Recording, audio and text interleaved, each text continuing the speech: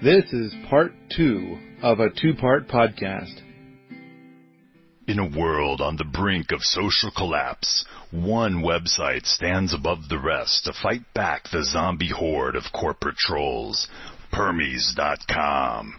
Take back control of your destiny and protect your loved ones from the toxic gick coming at you from all directions. Strap on your overalls and start building that bunker of abundance with the good vibes and friendly, helpful insight found at Permies.com. I am now ready to move on to talking about the 5 permaculture principles, which I think. And are you ready to move on to that? Yes. Okay. First thing, five permaculture principles? I thought that there were 12 permaculture principles. How can this be? It's right here we are. We're looking at the book. There are 5. Now, I have to admit that when I got to this part of the book, I'm kind of, because it's been a very long time since I have read the book cover to cover, that I kind of thought, wait a minute, 5? I thought there were 12. And then, before we started the show, then I needed you to remind me of the history. Well, not even remind me, like suddenly learn for the first time why there's 5 here. But yet, for the principles, I'm always thinking that there's 12. And it's like, it has to do with, I haven't been, paying attention to this little tidbit. And the thing you had to say about why I see 5 here and think that there are 12, I think that that is a fascinating thing that I didn't know until today when you told me. Go ahead, Alan. It's now the Alan show. Yes. Teach me one more time. Why 5 versus 12? So the 5 that are here in this part, which is section 2.3 of the Designer's Manual, have become widely known as the Mollison principles. And we'll go through those in a minute. They were articulated here, and they've become, a critical part of just about every PDC that gets taught is you go through these 5. But at the same time that Mollison was off doing his thing and writing the Designer's Manual and teaching and so forth, David Holmgren had kind of taken a different path. He wasn't out and evangelizing quite as widely. He had bought a property in Australia, which he called Meliadora, and was sort of practicing. He was observing and working with the land and so forth. And a good number of years later, whereas the Designer's Manual came out in the 80s, in 2002, David Holmgren published his book, Permaculture, subtitled Principles and Pathways Beyond Sustainability. So that is where he articulated his 12 principles. So those have sometimes been called the Holmgrenian principles, whereas the ones in the Designer's Manual we're about to talk about are called the Mollisonian principles. And it is, to me, they are complementary principles. They, that I teach both of them in the PDC. We go through both sets of principles. I think you have to in order to unpack certain information that is very helpful in design thinking. The last thing I would point out is the word principle itself. And the idea behind a principle is that it is broadly applicable across a wide range of different design situations. So when we start looking at principles, they are applicable at what I would call the Gaia scale. That is, you can take these principles and apply them no matter what climate zone or ecoregion you happen to be in, because they are top-level principles. When we start getting into looking at individual climate zones, then we start looking at strategies and techniques, where strategies typically are applicable to an individual climate zone or ecoregion. So when here early in the book, he's laying out concepts in design. He's laying out principles, which are broad approaches that we can take and they can pretty much be applied in any different situation on planet Earth, provided that you actually apply it to the circumstances. So we take the principle and then we apply it to circumstances to derive strategies and techniques. Okay. I want to state a thing about my relationship with Dave Holmgren, and that is that, of course, his contributions are magnificent, and I gotta say that when it comes, if there's any difference between my philosophy set and David Holmgren's philosophy set, I'm probably wrong and he's probably right. And so I gotta say, there was a point in time before I took my first ever PDC that I read all the permaculture books except one, and I had the book, and it was Holmgren's book, and I tried to read it. I really tried, and I don't know what it is, but there's something about the book that was a bit like oil and water with me. I, for some reason, just couldn't seem to get traction in it. It seemed kind of political. It seemed to be kind of this way of thinking that I don't know. It did not feed me. I was having trouble. It wasn't keeping my attention, maybe. For some reason, the book was not for me. It was like I just couldn't seem to enjoy it, even though at the time I was so bonkers about permaculture. I was reading everything about permaculture. So, and at the same time, my understanding is that the number of people that thoroughly enjoy that book is profound. That I'm the weirdo. I'm the odd duck out on this. The next thing is that when we go over the 12 permaculture principles, which are Brenian principles, I kind of feel like they are okay. I like some of them better than others. And I kind of, wish for parts of them to be worded slightly differently, but again, that's probably on me. On the other hand, the stuff that are the 5 principles from Mollison are things that I resonate with extremely well. In fact, the Big Black Book I resonate with. I don't find that surprising, because Mollison was an agent provocateur, and that was part of his modus operandi, right? He was a troublemaker, and so there's a lot of his personality that it doesn't surprise me that you would appreciate. Mr. Holmgren is a very quiet and gentle soul, and I think takes a very long view, very quiet and reflective, and he writes that way. And it does take a different mindset to engage with Holmgren's writing. So I do find it fascinating, Paul, that you resonate with Mr. Mollison, but not so much with Mr. Holmgren.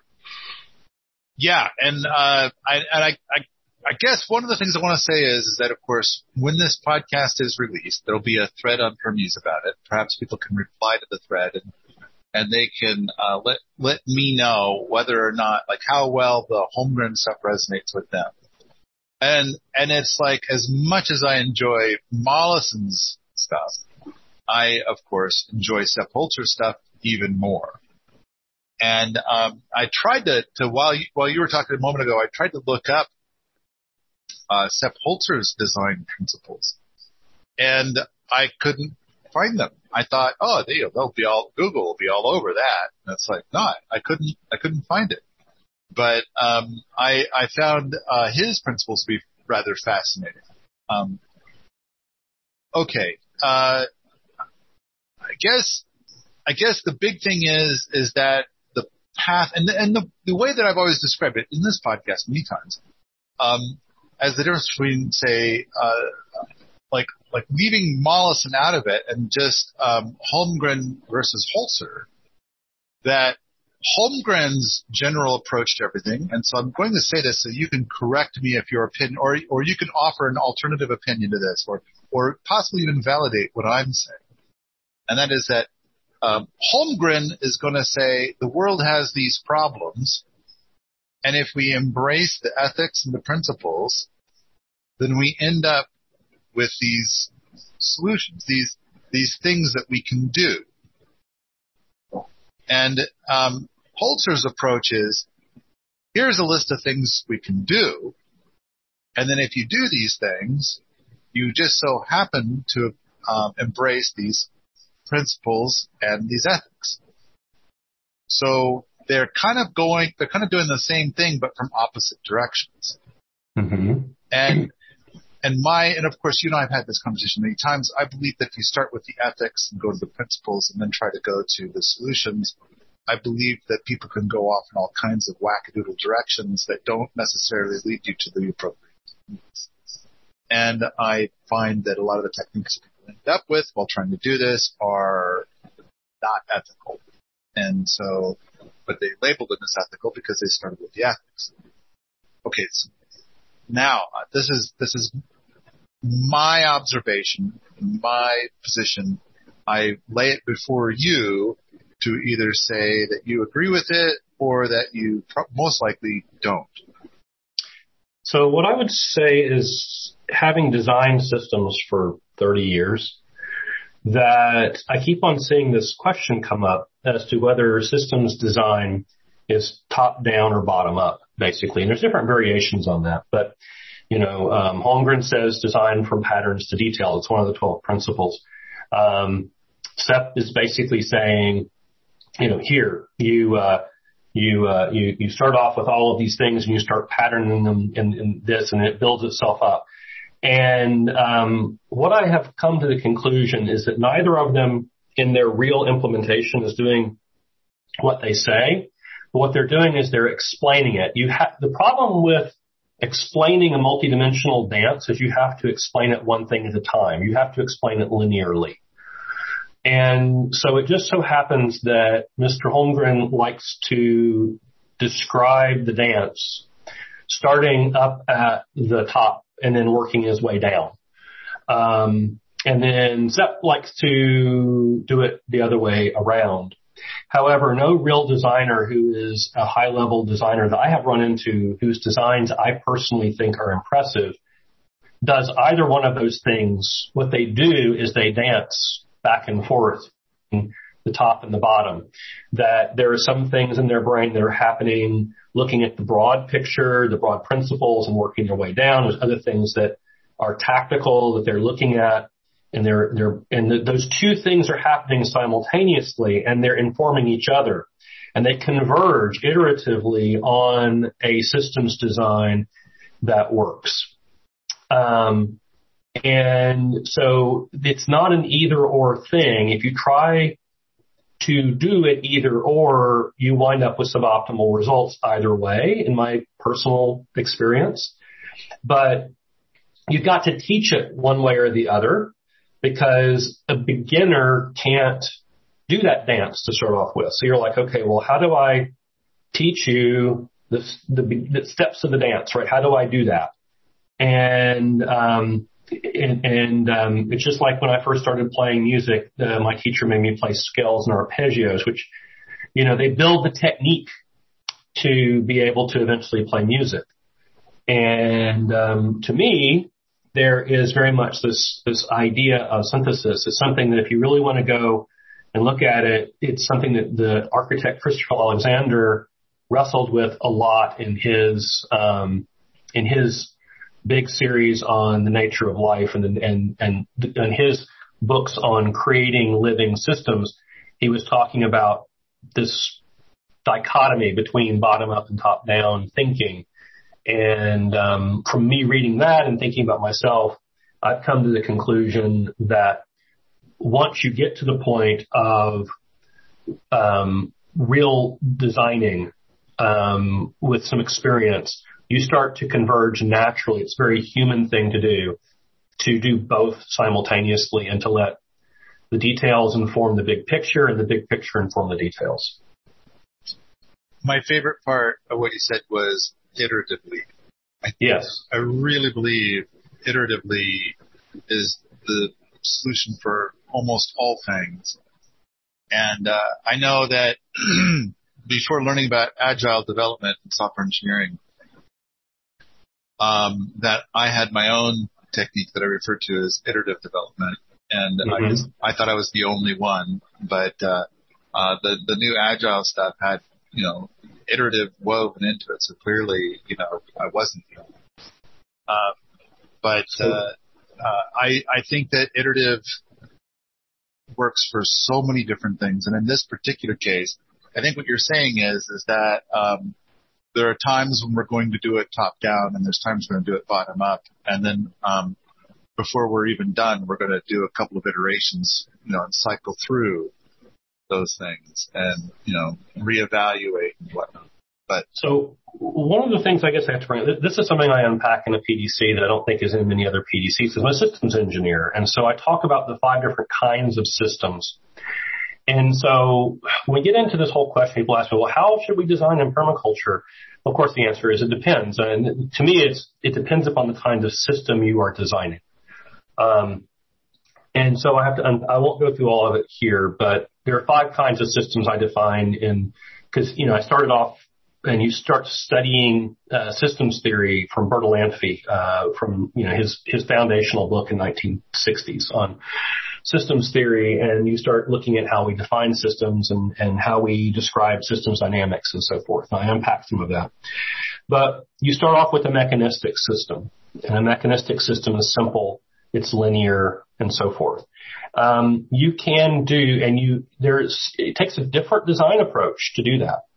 I would basically say that iterative design on a bridge is probably not the best thing. People are not going to sit still for you to go, well, I'm going to build this bridge across this valley 20 times in a row and then figure out, the best design. It's a mechanistic system, right? Because of the way it works, it is going to be built once and sit there. I got to stop you right there. Right. Every bridge you build is iterative. Well, it is, but what I'm talking about is you don't build the whole thing and then change it over time. When you talk about iterative design there, you're talking about iterating a mechanistic design. You're going to build the thing once and you're going to build a system whose job it is basically to perform in a linear and predictable way.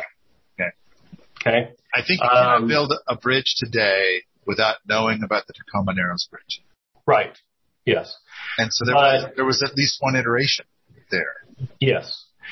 So what you end up with is a kind of design that systems engineers do with a bunch of other design engineers, what we call reductionist, which is we take it and then there's different specialists that design different PC parts and then we put the whole thing together and then. So yes, you will go through iterations, but it's a mechanistic system. But it's a reductionist kind of systems engineering. And then we get into what I call complex systems, which I won't unpack too much. Then we get into complex adaptive systems, and the complex adaptive system is what you're working with when you're working with software. Software is a complex adaptive system, and that requires iterative deployment, right? You are very iterative at that point in time, and there's emergent properties that happen in the software and so on and so forth. So it becomes increasingly important to become iterative. Then we get to this interesting thing called a living system, and now all of a sudden the rules of the game start to change because we have living systems dynamics in it. We start to have not just emergent behavior and complex behavior, but we start to have autopoiesis where the system is making itself and assembling itself and it's changing the world around it in order to, as an active part. We can no longer, when we get into a living system, and the final system type is ecological, where you have multiple living systems all working together in an ecosystem. And permaculture tends to design there. And what that means is that we have what I call emergent design at that point in time. We aren't the only dancers at the dance at that point in time. We are dancing with many, many other things. And all we can do is our part of the dance can affect the way that the other dancers dance. So we can become part of the choreography, but we can never, completely choreograph the dance. The trees, the animals, the birds, the insects, the microbial organisms, they're all part of the dance too. And so emergent design is where we are continuing to do our part of the dance and watching what the other dancers are doing, and we are responding to that iteratively. But we're not trying to take their agency away from them, and we're not trying to force them to operate the way that we think they should operate. Again, that comes back. Alan? Hello? Oh no. Did we lose you? I hear nothing. To dance the way you think they should. Okay, Alan, we lost like the last 30 seconds of you. Oh, wow. Okay. So what was the last thing you heard? I'll go back. Oh, man. Now, I was supposed to be memorizing that. That's right. I didn't know I was going to be tested. I was still hung up on iterative and like, you were talking about, how systems within systems within systems, about how, complex, where permaculturalists come in, where a permie comes in. Where permies come in is where we start designing typically with living and ecological systems, right? Okay. And so a living system, a living organism, whether it be a microbe or a chicken or, a tree or a plant or whatever, all of these things they start to exhibit additional kinds of characteristics in system speak, like autopoiesis, which is self-making. They make themselves and they organize things around themselves. Typically, this gets down to the fifth principle, which is everything gardens. They change their own environment in order to optimize their own existence. And so when we're designing a living system, or even more an ecological system, which is an assemblage of living organisms, each of which has their own, their own dance to dance. Now we've got this big, huge choreography going on, which is the dance of all the living parts of the system in an ecological system of which we are one of the dancers, and in which basically the work with nature rather than against it principle says don't try, you will never be the choreographer for all of those living things. You can affect how they dance by how you dance.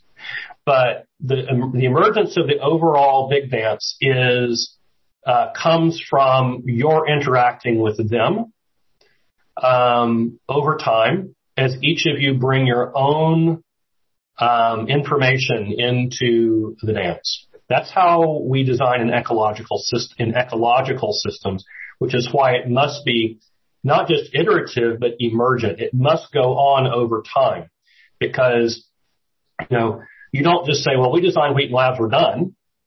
No, as long as you are living there, you will be designing Wheaton Labs in the sense that you will be continuing to dance with the emergence of the ecosystem around you.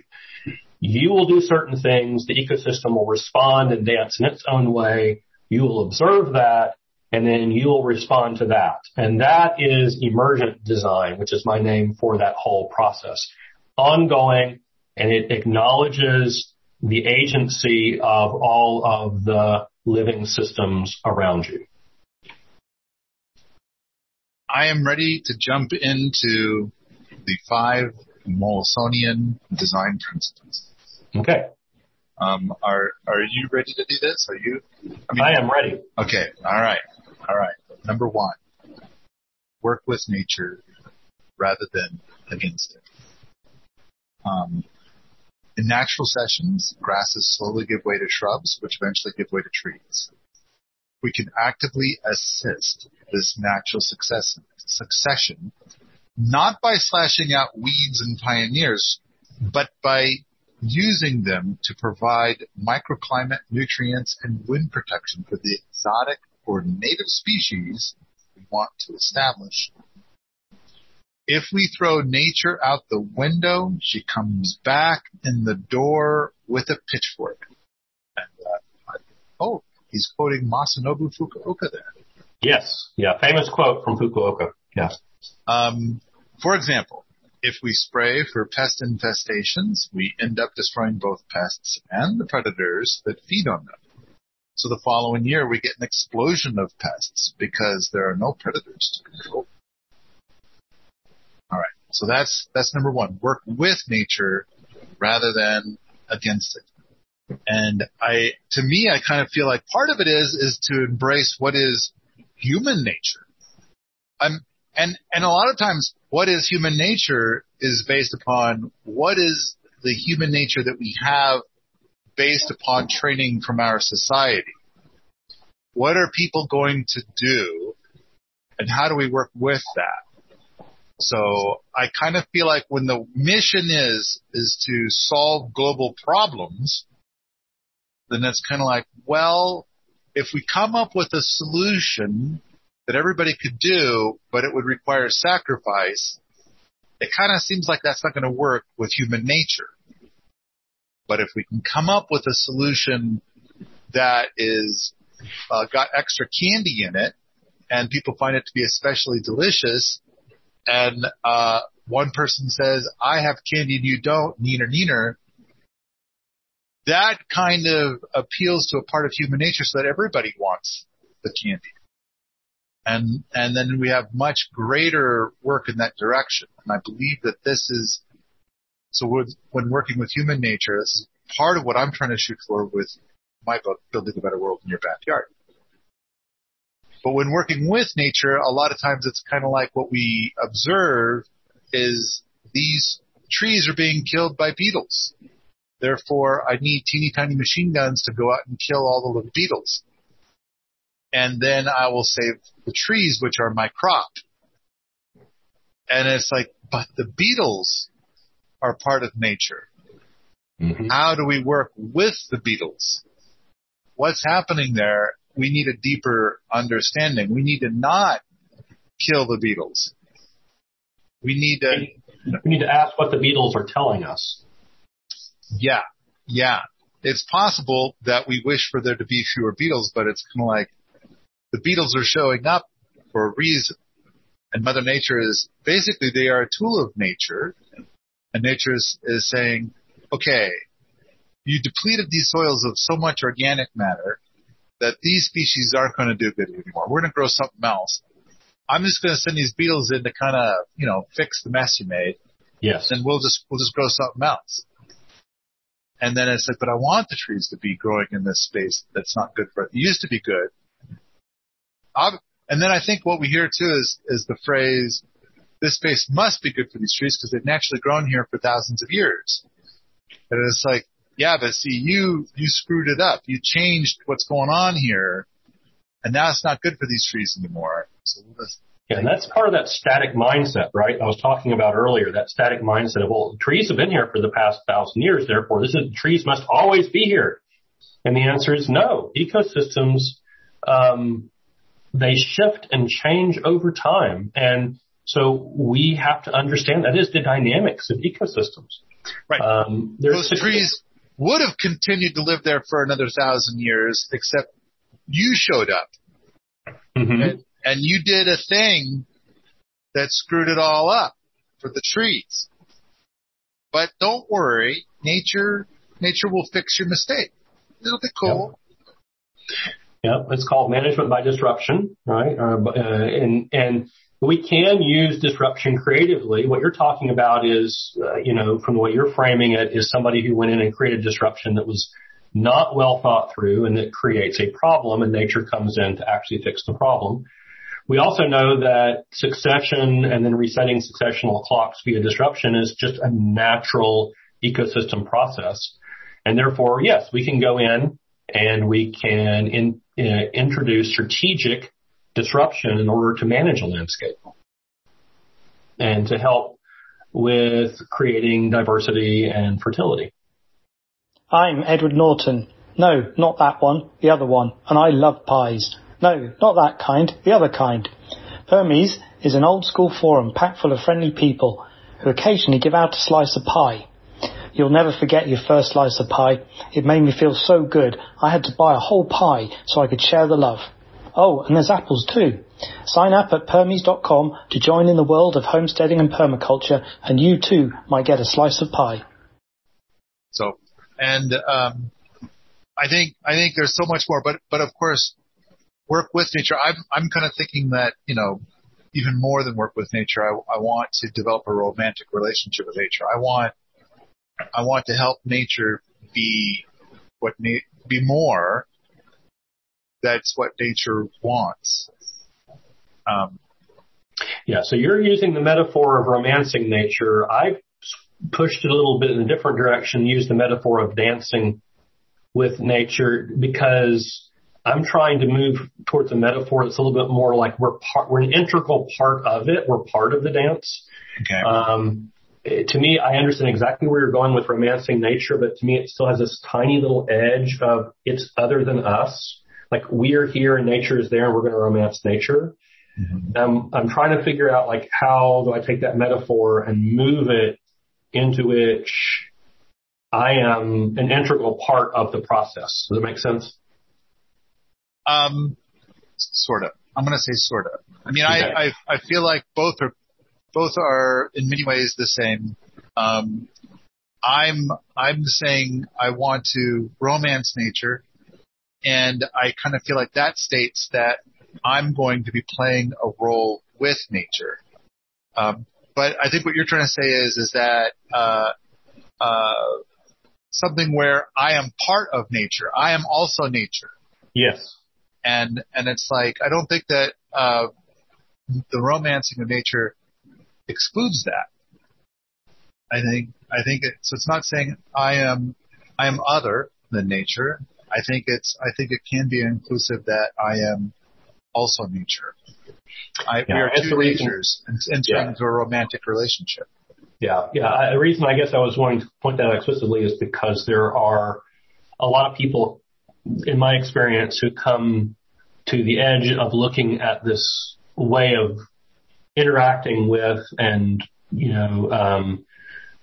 landscape design, and they bring in the subconscious idea from culture that we are somehow separate.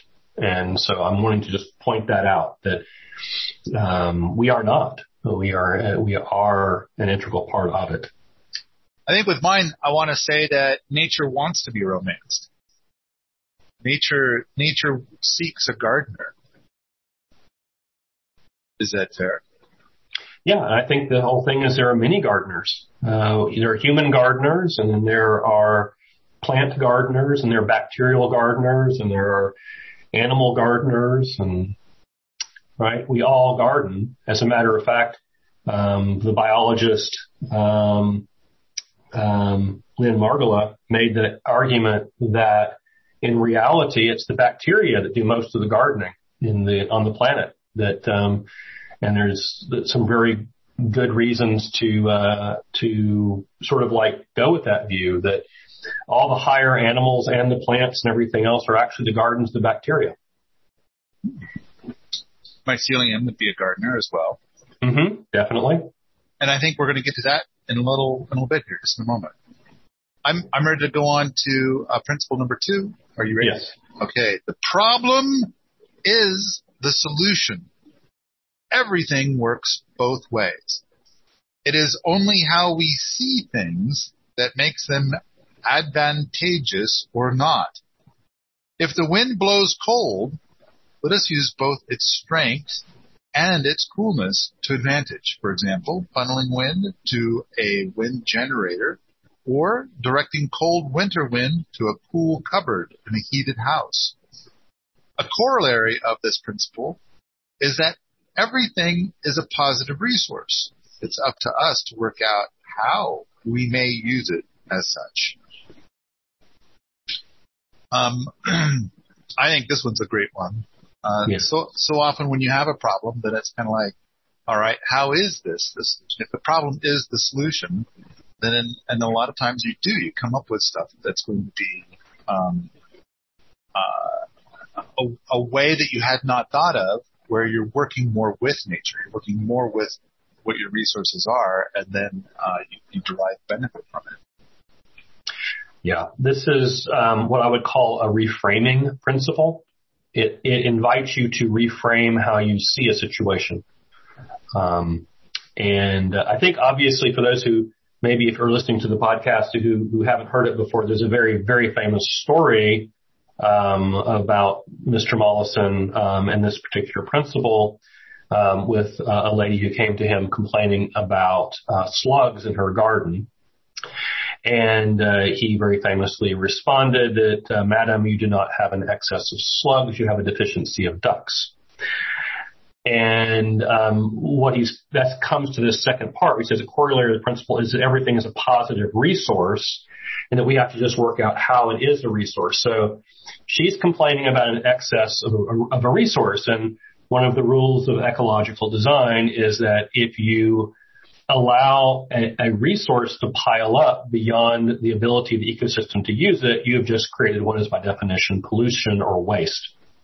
So as a designer trying to think about how to create cyclical systems in which nutrients flow in closed loop cycles through the system, our responsibility is to look at excess resource and figure out how to make it a resource instead of a waste. And so that's one part of it, is how do you reframe it and say, I've got all of this thing and it's a problem. And you go, well, no, how would a natural system couple that in a way that turned it into a positive resource instead of a problem? The other thing I would say about this one is it also, I see it emerge like this. People have a piece of property and they say, oh, we want to do this thing with this property. In other words, they have their own idea as to what they want to do with the property. And you go look at the property and you're like, this property is not suited to that use, right? Mm-hmm. And so they feel it's a mismatch. They feel it's a problem because the property that they had this idea about is not going to easily support the thing that they want. And so again, you come back to it and go, well, what if we were to rethink what the best and highest uses of this particular land were?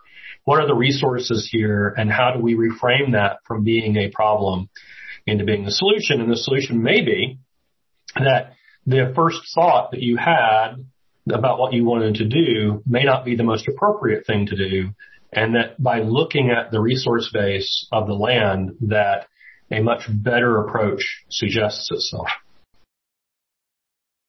Okay. Kind of like, I mean, everything that along those lines that keeps popping into my head is broadacre, but it's kind of like when people try to raise potatoes and they get a lot of Colorado potato beetles. It's usually an indicator of how the nutrient that's being provided to the potatoes in their monocrop isn't a real good fit. And it's like they haven't quite dialed it in right. Mm-hmm. And so the potato plants are not doing so good. And in come, nature to correct the problem, remove all of these potatoes so something else can grow here. And it's like, mm-hmm. and oftentimes it turns out that, this weed keeps getting in here and this weed goes crazy in here. And it's like, maybe your crop needs to be whatever that weed is. Mm-hmm. Maybe that's, and whatever the weed is that's getting in there, maybe there's something that's like that, or maybe it's that, like, for example, if pigweed is getting in, a lot of times pigweed is actually a form of amaranth. And it's like, maybe you should be growing amaranth. Mm-hmm. And it's like, cause clearly amaranth likes it here. You know, stop trying to change things about the land. But again, it kind of comes back to like, this path to me is, you know, monocroppy. It's like not exactly what I'm shooting. Mm-hmm.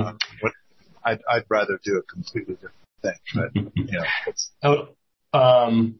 Yeah, in the previous principle, he's talked about succession, and here in this one, the problem is the solution.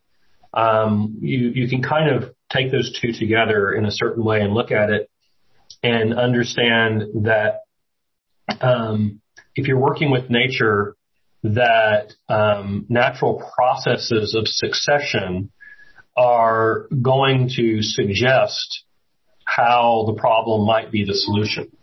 And when nature comes in to try to fix a problem, as you were saying, that oftentimes you're going to see that in terms of disruption and succession, and to understand it. So there's a very good thing to be said here if you're trying to apply these principles about understanding the process of natural succession for the ecosystem and the ecoregion you're designing in. That would be, to me, an important thing as a designer, would be to understand the hallmarks and the species that let you know where you are in succession, where you're designing, and that help you understand the successional process for the site that you're on. You ready to go on to number 3? Yes. Number 3, make the least change for the greatest possible effect. For example, when choosing a dam site, select the area where you can get the most water for the least amount of earth moved. This kind of reminds me of a software engineering thing from Extreme Programming called do the simplest thing that could possibly work. Mm-hmm. So when you're doing pair programming and the two different engineers are looking at a pinch of code, and one engineer did it their way, the other engineer did it the other way, that in the end, if they can't agree on how to do it, the rule is that whichever one is shortest wins. So whichever one is the briefest, the least complex wins. Mm-hmm. I think that's so the same kind of thing. Make the least change for the greatest possible effect.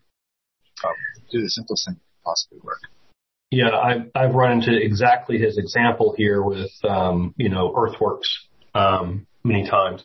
What's interesting is that when you start working with machine operators who are used to working on normal job sites in the normal built environment, not ecologically sensitive ones, but just standard working practice, creating drainage ditches and building pads and so on and so forth. They have these big, powerful machines, and they are used to this idea that it's simple for them just to move a lot of earth, right? And so landscape architects, certain of the landscape architects get a little trigger happy in my estimation. I work with a bunch of landscape architects, and they're like, oh, we can just repattern this entire landscape. And impose our ideas upon it because we have, 30-ton excavators and bulldozers and so on and so forth. And so the question pops up, well, if I can do all that, well, why not, right? Why should I limit myself to making the least change when I can just come in and repattern the whole shooting match because I can, it makes me feel good. To see my will imposed upon the landscape.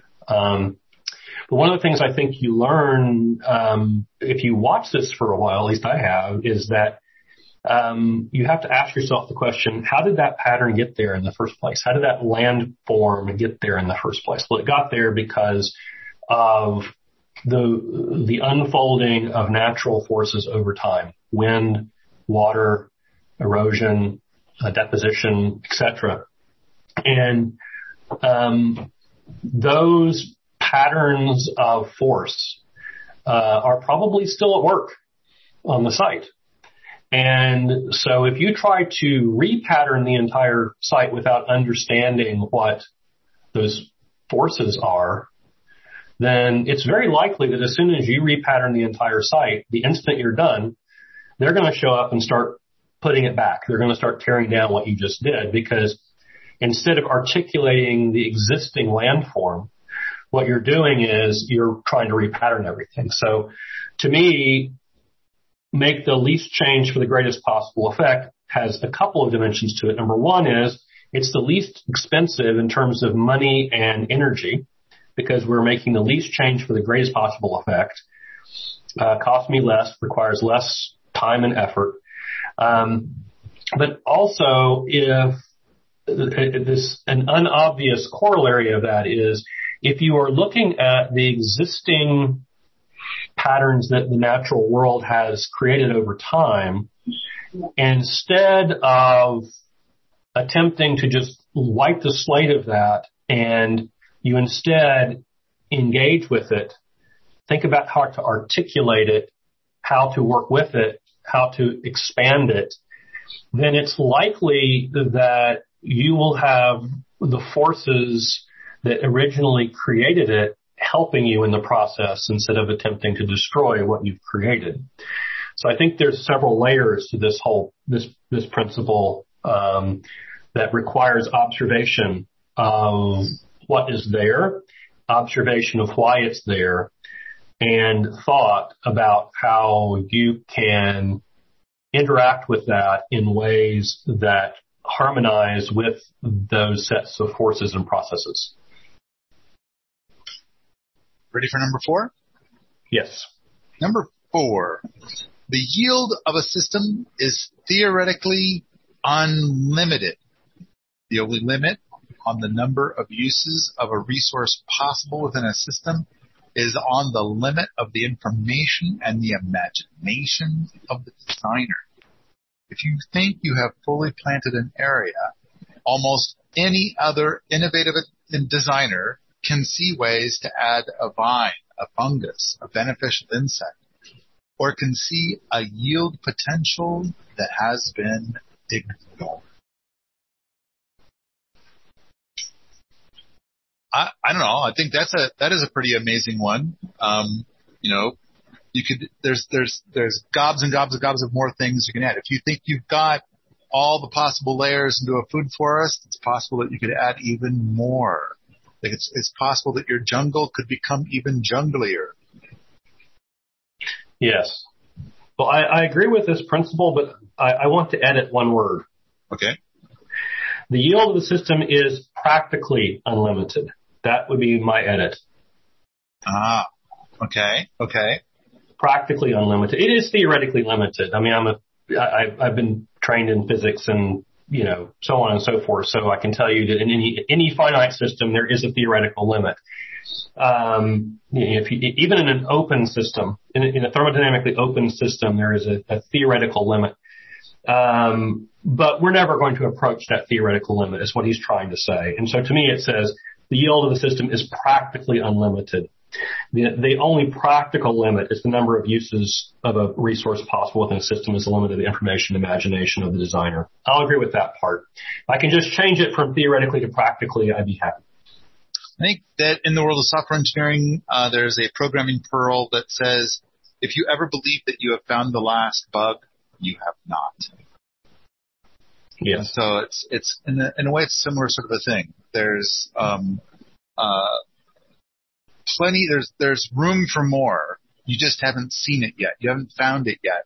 You think you're at the end. You think you're at the maximum. You think that this is the most that can be. And so my other thing I would probably tweak on this explanation is that the examples he used are element examples, not networking examples. And what I mean by that is that in any ecosystem, You have the elements in the ecosystem, and you have the web of beneficial interrelationships between them. And the resilience of the system is largely a function of the web, the network of beneficial interrelationships. So as a designer, you can add elements, absolutely.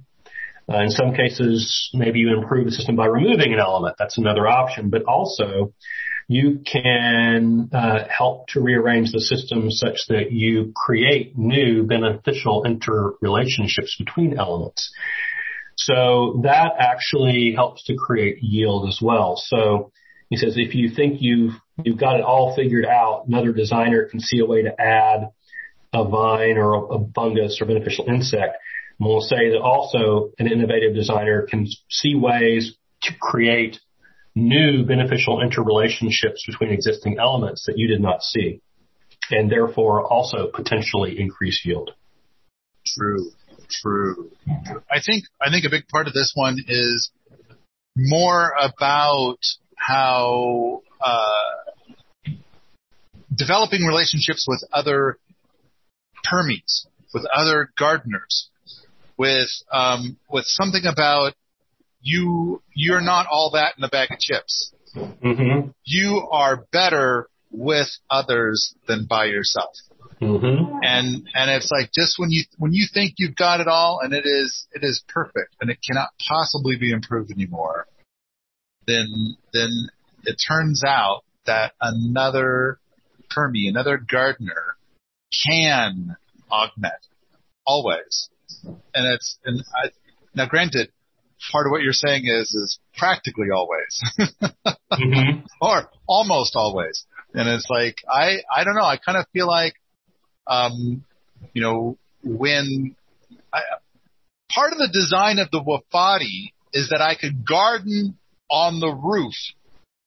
Mm-hmm. Not only have I expanded my gardening area for my acre, so I have even more gardening space in my acre, but on top of that, I have moved it up higher. So this area is closer to the sun. And I've made it so that throughout the colder season, there is a gentle heat being added to the garden from below. And so, if a person has a conventional home on an acre, then this particular gardener has an idea about how they could plant even more on that acre. Mm-hmm. And now, granted, there are books about coming up with a series of container gardens that you would put on your roof, that would somehow be mounted on your roof in a series of planks and racks and staircases and things. And it's like, but that's all container gardening, which now needs a lot of irrigation. And so then, again, I can still optimize beyond that with a Wofati that has a green roof. Yeah. As an example. Okay. There is one more little thing I would note on this particular principle, which is that you also need to temper this principle with the principle of diminishing returns. The principle of diminishing returns says that in most systems designs, when you first start making certain categories of improvements, your marginal improvement for a unit of work is large in the beginning. And then as the design becomes increasingly refined, the incremental benefit for the next unit of work becomes smaller. So it's diminishing returns. You get to the point in any systems design where you have to ask the question whether it makes sense to put more resources into continuing to refine the design of that actively as opposed to merely maintaining the system, or whether your design energy would provide better return on investment by going and investing it in another system that has not been optimized yet. So it's like, you may have a practically unlimited yield in any particular system, but if you've got another system sitting over there right next to it that hasn't been optimized yet, you may get to the point where, practically speaking, you'd be much better off spending your design energy on the next thing over that is going to give you higher return on investment. for your design energy. Absolutely. I kind of feel like it comes back to that thing in a way that on a quarter of an acre, you can grow enough food to feed one person, but it's going to take a good 30 hours a week to pull that off. Mm-hmm. But if you have 1 acre, you can grow enough food to feed one person also, but it's going to take about a tenth of the effort. And so it's a different way of expressing the same thing that you just expressed. Mm-hmm. I believe. I think so. And so, yeah, it's going to be, if you've got an acre and you've got your zone 1, zone 2, zone 3, zone 4, then it's possible that you're going to expand your zone 1, which is going to require more care for that zone 1. And with each passing year, your zone 1 grows, and eventually you don't have a zone 4 anymore within your acre. And then you start to get to the point where it's like, you know what, I think that my time would be better spent if I had a second acre. And then you might make that move. All right. You ready for the last one? Yes. And then I think we're going to wrap up. Everything gardens. Mm-hmm. And there's a lovely illustration that goes with it, but I think we could leave the illustration for our next podcast. But everything gardens. And so you kind of talked about this a little bit ago about bacteria possibly being the number one gardener. And in a way, everything wants something, so it takes something and it returns something. Mm-hmm. And so I love the idea of mycelium because it is literally transacting trades between different plants, thus effectively gardening the plants. Ooh, another great example is going to be ants and aphids. Yeah. The ants literally farm the aphids, moving the aphids around to get the best sugars. Then they give the aphids a little squeeze to get some of that sugary deliciousness right out of their sugary butts. So, do you have anything you want to add about everything gardens?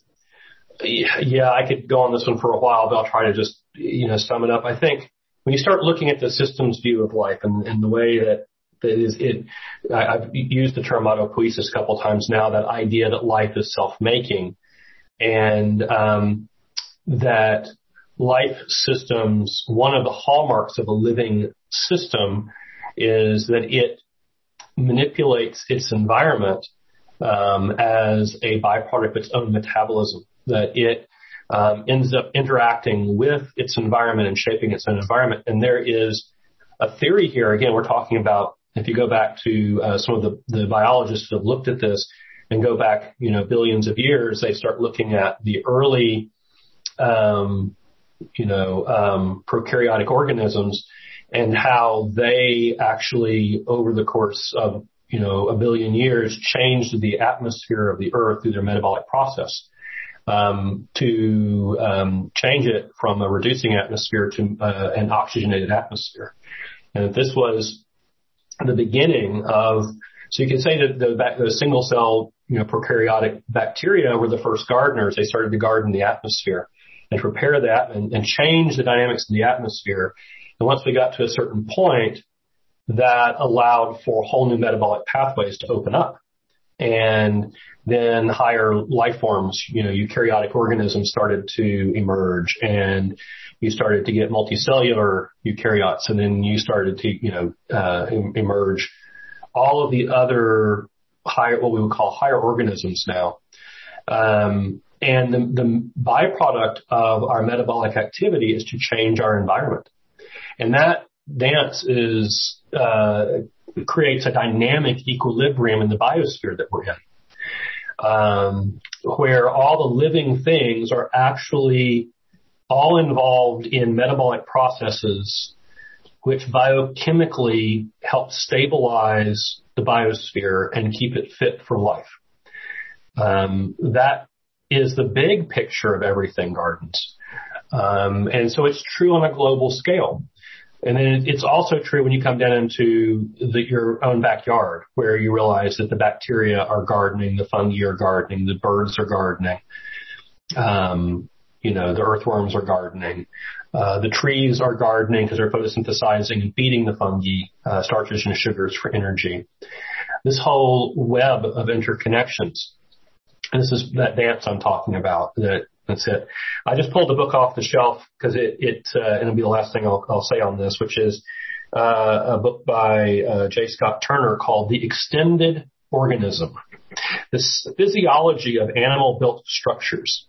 And he makes he's a physiologist, and he makes a deep argument that there are many structures that animals build which are, from a physiological standpoint, an actual extension organ of the animal.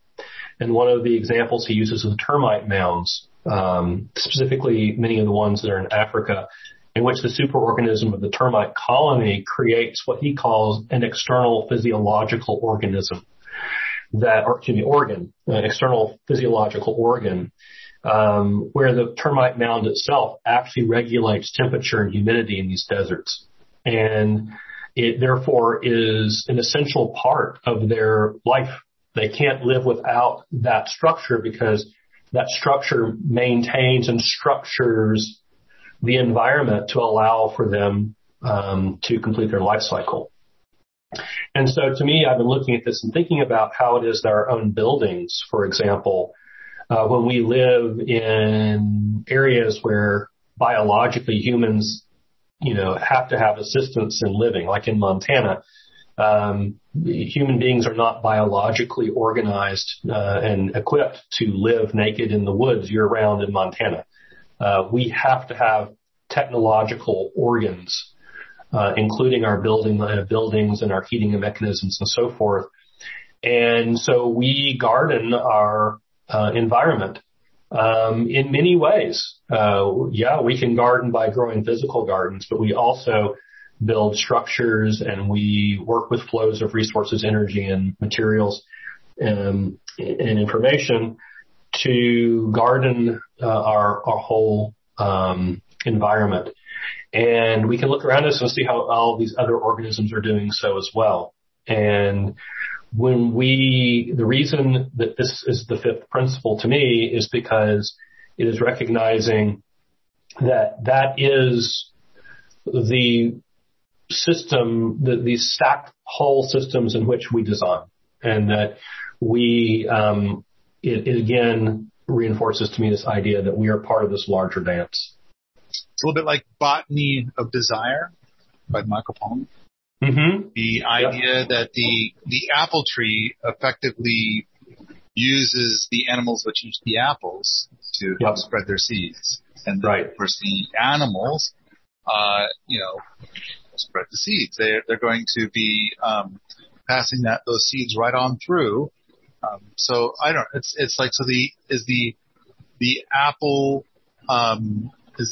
tree gardening these other creatures, or are these other creatures gardening for themselves because they enjoy the apples? So they're going to do an act which is going to make them more apples. Everything gardens. Yeah. Everything gardens, and it's an and, right? It's not an or, it's an and. It is a network of beneficial interrelationships, and it is that network that helps build the resilience into the ecosystem. All right, I think we're ready to be done for the day. You got anything else you want to add? I think we're good. If you like this sort of thing, come on out to the forums at Permies.com, where we talk about Bill Mollison, homesteading, and permaculture all the time. Hey, this is T. Blankenship. Are you a fan of pie? Where there's pie at Permies.com. This pie grants the user secret access. You also get free things like videos of Wheaton Labs, the ability to add 2 thumbs up to posts, and more. To get pie, go to Permies.com/pie to get the inside scoop of what pie can do for you. Again, that is Permies.com/pie.